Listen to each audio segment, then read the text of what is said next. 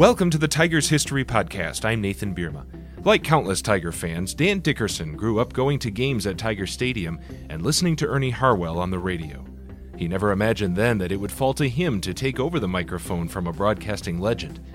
As he prepares for his 19th season with the Tigers and his 16th as the team's lead radio voice, I talked with Dickerson about his earliest memories as a fan and making his own connection with fans as a broadcaster.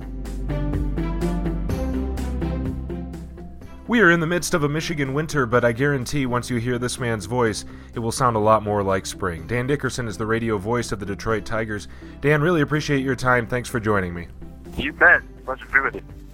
You wrote a foreword to a book by the great Tigers historian Bill Anderson called The Glory Years of the Detroit Tigers. And in that foreword, you write about the baseball room at your house. Tell us, what is the baseball room, how did it get started, and what are some of your most prized possessions in it?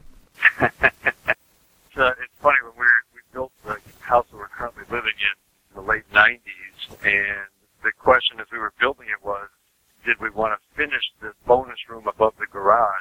It was like, do we have the money? Do we want to do it? And my wife convinced me by saying, hey, well, just call it the baseball room. And I was like, oh, okay. So, I mean, the fan has the light on the fan up there is a baseball.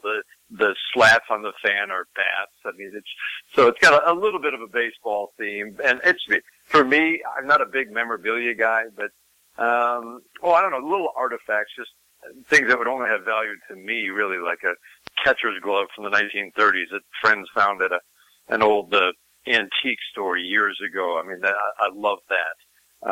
Pictures mostly, and books. I had books and books and books, baseball guides from the 1980s and registers from the 80s on up, and not a complete collection, but it's fun. I mean, it's just, it's a good place to just kind of get organized and have anything baseball related. So we know there's an Ernie Harwell room in the Detroit Public Library. Should they be making plans for a Dan Dickerson annex years down the road? His collection is unbelievable. I mean, just unbelievable. I had the privilege of going into that room years ago. It was all stored. It wasn't even on display, and it was just phenomenal. I mean, reach guides from the 1890s just blew me away. So I don't think I'll ever rival that, but they're glad to have anything that I've got. What are your earliest memories of going to games at Tiger Stadium, and who are your favorite Tigers to follow as a kid? I was fortunate to start getting interested in baseball in the late 60s. It couldn't have been a better time to be a Tiger fan. I remember my dad taking me to a game in 67, and I swear this is true. I mean, if you look at pictures of the 60s, a lot of the men in the crowd are wearing coats and ties, and I swear, I may be wrong, but I swear I wore a little clip-on tie with a plaid jacket attending my first baseball game. My dad was a big sports fan, Mom not so much, but to their everlasting credits, and they fostered my love of the game by just taking me down all the time with my brother. We went to a game in 69. I'll never forget that. We both got a baseball. I guess people weren't clamoring around the dugouts for baseball all the time. And Tommy Matchett gave my brother one. Joe Sparma gave me a baseball, and I still have that ball, not signed, just on display with Joe's name and the date. So, I mean, I just love being at the ballpark. And when I got my driver's license at 16 in 1974, they let me drive down to downtown Detroit and go to ball games. $1.50 in the center field bleachers when I first started to go, and I'd park at Irene Sember's parking lot, 3 blocks east of the ballpark, and I was hooked. I was just absolutely hooked. I loved everything about it. Loved everything about being at the ballpark, and that 68 team certainly was my formative years, and I was hooked. And we imitated everybody's batting stance in that lineup. Willie Horton was just my favorite because he was that power guy. I was fascinated by the power in that bat. And of course, Al Kaline. I mean, you can just go right down that lineup. I mean, that team drew me into baseball. So in 1999, you got the chance of a lifetime to join Ernie Harwell in the booth at Tiger Stadium. How did that come about, and what was his surprising request or offer? It was a couple of weeks before I was working at WJR, and Steve Courtney and I did the pre- and post-game for Tigers baseball. And so we were at the ballpark a lot. And a few weeks before the last game, which was going to be a sun-up to sundown coverage on WJR, my boss called me and said, would you like to join Ernie Harwell in the booth for the last 3 innings? I said, sure, that's a no-brainer. What am I supposed to do? He said, well, just, sit in there with Ernie, and he'll call the last 3 innings. I thought, well, that's great, because the idea at the time was Jim Price is going to go and get ready for the post-game ceremonies after the 6th inning, and then they said, well, maybe we'll get to call the 6th inning. Jim might leave after the 5th, so I'm preparing like I'm calling Game 7 of the World Series, and then 2 days before, they're like, no, it looks like Jim's going to leave after his last inning. So you'll just basically be keeping Ernie company, which he hardly needed for those last 3 innings. So the booth, if you can picture, the booth is, it's just tiny. I don't know, 10 feet by 6 feet, maybe. And so I'm standing behind Ernie and Jim as they're calling the game, standing next to the legendary engineer, Howard Stitzel. And I wanted to listen to what they were talking about just because I didn't want to repeat anything when I went on the air with Ernie. So while Jim was on the air, Ernie, as he often did, stood up and stretched his legs and looked at me and said, so what's the plan here? I'm thinking, nobody talked this over with Ernie. Nobody told him why I'm here. So I said, well, I think I'm going to join you in the top of the 7th and stay out of your way until the end of the game. He said, you want to do an inning? Think about this. His last 3 innings at Tiger Stadium, place he's called home for decades, and he wants to give me an inning. I said, no, it's your last 3 innings. And he said, do you want to do an inning? And he asked me twice. I said, well, I'm not going to say no twice because I was ready. I said, sure. He said, okay, here's what we'll do. I'll come back and I'll call the top of the 7th inning.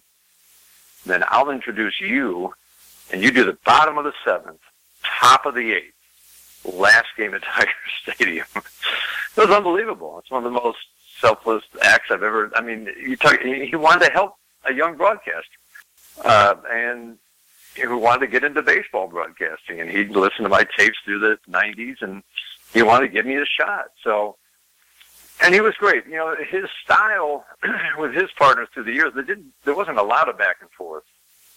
But with me, it was, folks, you listen to the Major League debut of Dan Dickerson. Dan, when was your first game?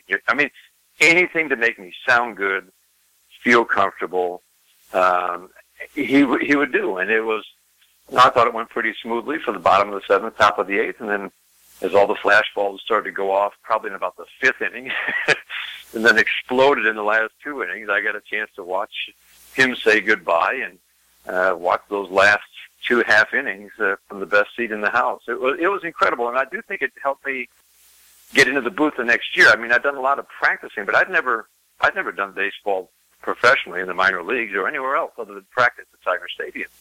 And Mr. Ilitch actually stopped by the broadcast booth on the way out. The owner's suite, quote unquote, was right next to the booth, and said something like, was that you that I heard? And I said, yes. And he goes, something like, sounded good, and then walked away. But I do think that 1 inning helped, get me into the booth the next year as the middle innings guy for Ernie. And the Robert Fick Grand Slam was in the bottom of the 8th, right? So Ernie called that. Did you ever wonder about what would have happened if that had come while you were calling the game? Oh, no, that was all him. That would not have been right if it had been on my plate. I got a chance to call it great. I think it was wasn't Carlos Beltran. Who did it have been anyway? Somebody made a great catch in the bullpen, tripping over the mounds for Kansas City.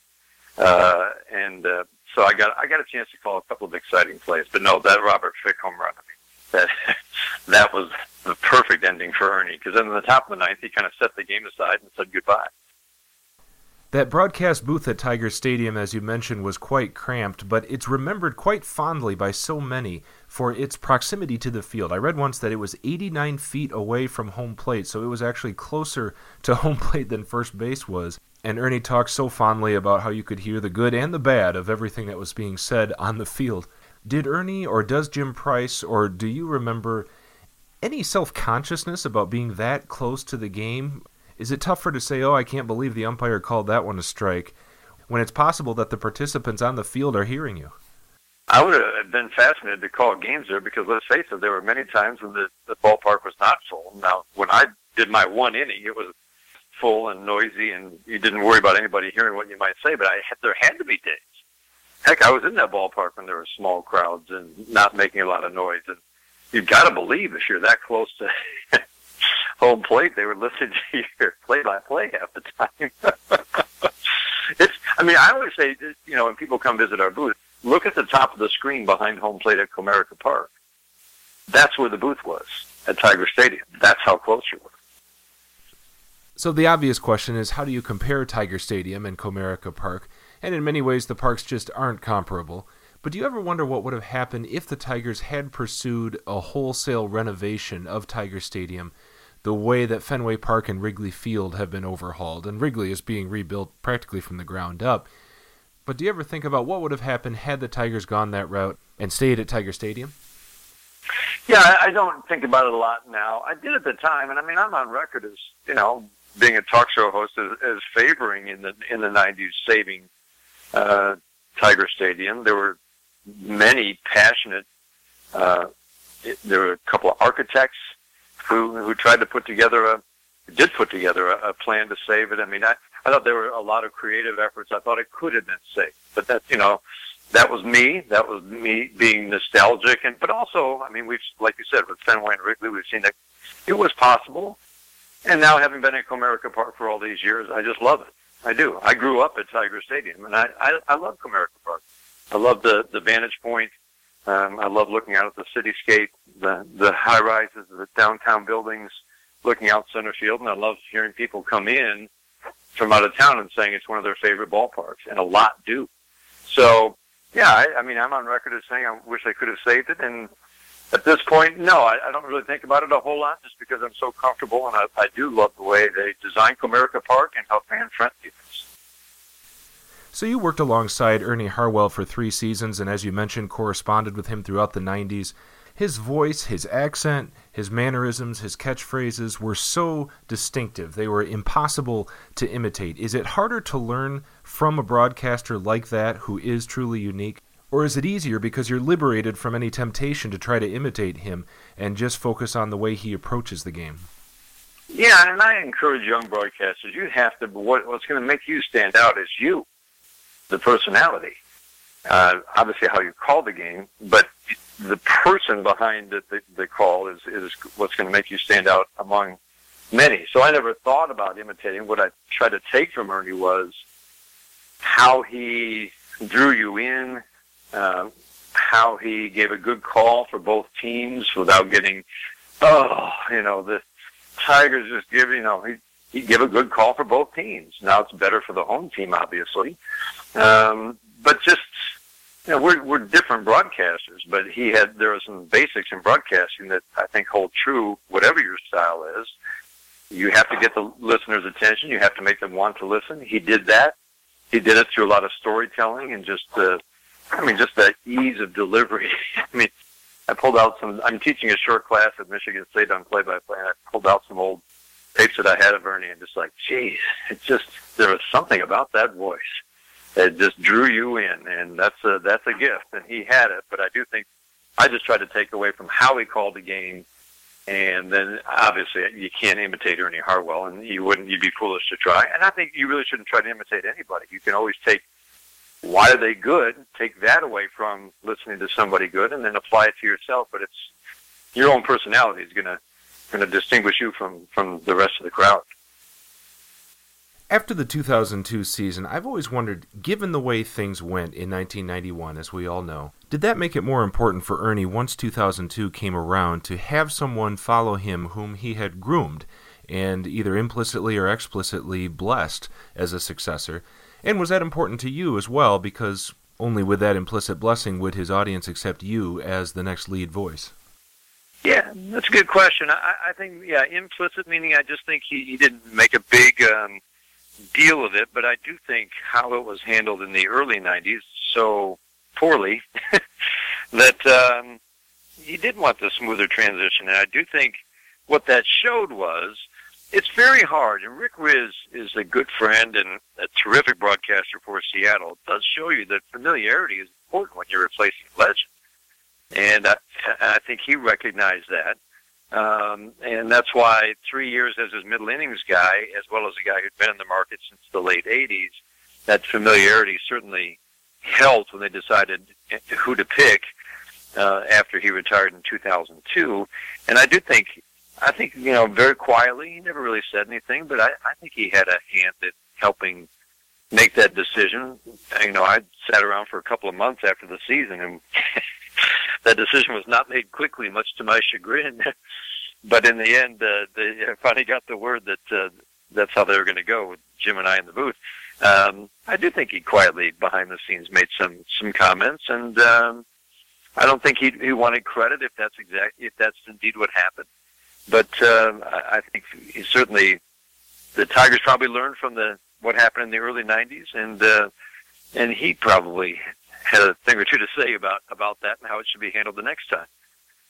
And then in 2003, 119 losses. Did you think it was the curse of following Ernie Harwell?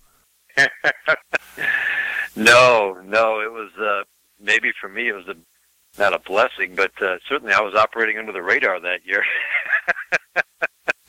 People listened early, and then there was definitely some nights when you just felt like thanking individual listeners for listening. Stephen, Sterling Heights, we appreciate you listening tonight. I mean, that's how it felt. I'm sure there were more than that. People always listen, but that was an amazing season. And I always think back to, the advice that Ernie gave. It sounds so simple, but I'm telling you, it helped so much. The first year when the Tigers had traded for Juan Gonzalez, and they were trying to make a big splash in a new ballpark, and they were 9-23 that year.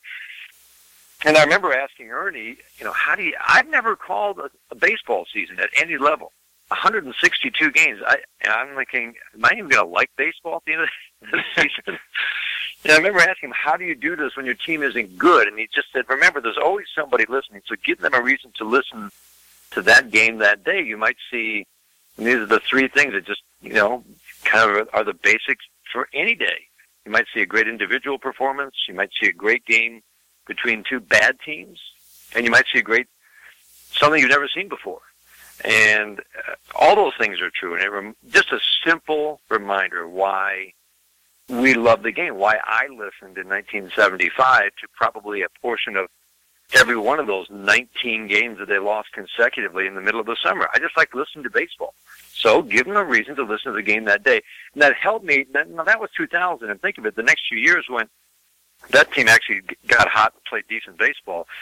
But 2001 went from 96 to 106 to 119 losses in 3 consecutive years.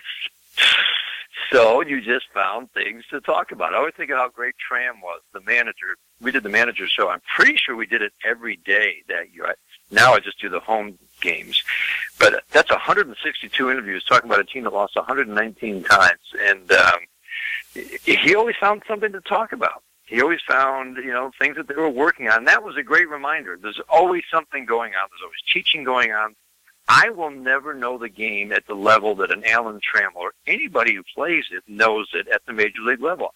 I can try, but there are so many elements to every position, strategy, that you just don't think about, that I won't think about. And the beauty of my job is I get to learn about it from those who know it best and hopefully pass along a little bit of that knowledge every day, if possible, to listeners. So, long answer to a question, but I just think that advice served me well, and even like this last September. This last September was worse than 2003. The Tigers were 6-24 in September, which was worse than 2003, and yet still I'm going to the ballpark. I'm talking to the Ian Kinslers of the world, the Matthew Boyds of the world, Jordan Zimmerman. I can still learn something about this great game, and again, people are tuning in less, but some are still tuning in, so give them a reason to listen to the game that day. And talk about you never know what you're going to see. It was that last month in September that we saw the near no-hitter by Matt Boyd, and then Andrew Romine playing all 9 positions in one game, so you never know. Yep. There's always something. There's always something. And that's relevant as we look ahead to this season, where the Tigers don't have postseason hopes, although it shouldn't be as bad as it was in 2003. There are some positives on this roster. No, I think this year, those teams in the early 2000s were thin. You've still got the possibilities. Now, there's a lot of ifs, but still, you've got the possibility Miguel Cabrera can be back to being Miguel Cabrera given good health. I believe that. Victor Martinez, a longer shot, and yet, at 39, we've seen with David Ortiz, a designated hitter who hits the ball hard, as Victor did last year, still has a chance, I think, now that he had some off the field. I think he's just worried about his heart. Who wouldn't be? When you had that problem continue to crop up, assuming good health, he could be a force. You'll see the development of, Candelario, and you'll see, can Mikey Matuk be an even better player than we saw last year? Norris and Boyd intrigue me because, believe me, there are a lot of teams who would love to have those two. And I think Chris Bosio is one of those pitching coaches who just has a knack for communicating in a way that maybe gets through to pitchers who others couldn't get through to. And it's no fault of anybody's. But, look at the job he did with Jake Arrieta, a great talent and not much in the way of performance with Baltimore, or Kyle Hendricks, or Pedro Strop, or Jason Hamels. These are all guys who underperformed and thrived under Chris Bosio. So I just think that the Tigers have some possibilities there. So who knows? Right now it looks like a team that, 70-75 win. But the Twins last year showed you can't predict a baseball season very accurately, ever. When you take a broad historical look, you're the latest in a line of Tiger broadcasters that goes back over 90 years to Ty Tyson in 1927. Are you surprised by the resilience of radio over that time? It survived the emergence of television, survived the internet. Now we have the At-Bat app, which can tell us any information we need to know about the game we're watching or listening to. How do you explain that unique connection that radio makes with listeners? And when you're broadcasting, do you picture listeners listening in their backyards, at the beach, hearing you call the game? That's a good question, and it has stood the test of time. And I think it's not necessarily unique to baseball. I just think baseball has the advantage of being a summer sport. And I've argued that as long as people are outside in the summer, on their boats, at family gatherings, just outside, period, in their cars, there's going to be a place for baseball on radio. And I do think the legendary announcers, from Tyson to Heilman to Ernie, it is something that's kind of passed down, unlike any other sport, from generation to generation. I know that the audience is getting older for baseball, but I also know that there are a lot of young people, because of things like the MLB At-Bat app, who are listening and are very, because their parents listen. And again, people are outside, and really it's kind of different than other states. I don't think it's the same maybe in Florida, where people aren't outside as much in the summer. It's unbearably hot.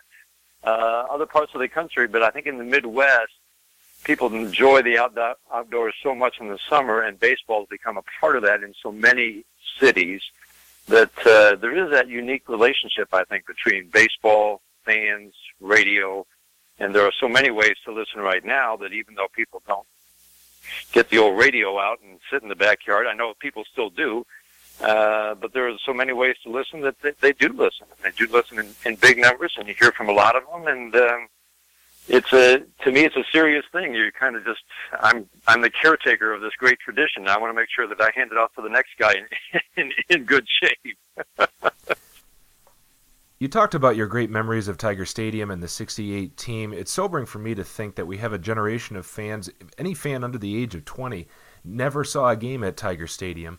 And looking ahead to this year, we are going to look at the established players and the young players coming up, but it's also a year for looking back, celebrating the 50th anniversary of that great '68 team, celebrating 2 new Hall of Famers from the '84 team, and I assume you'll be emceeing the on-field events celebrating those occasions.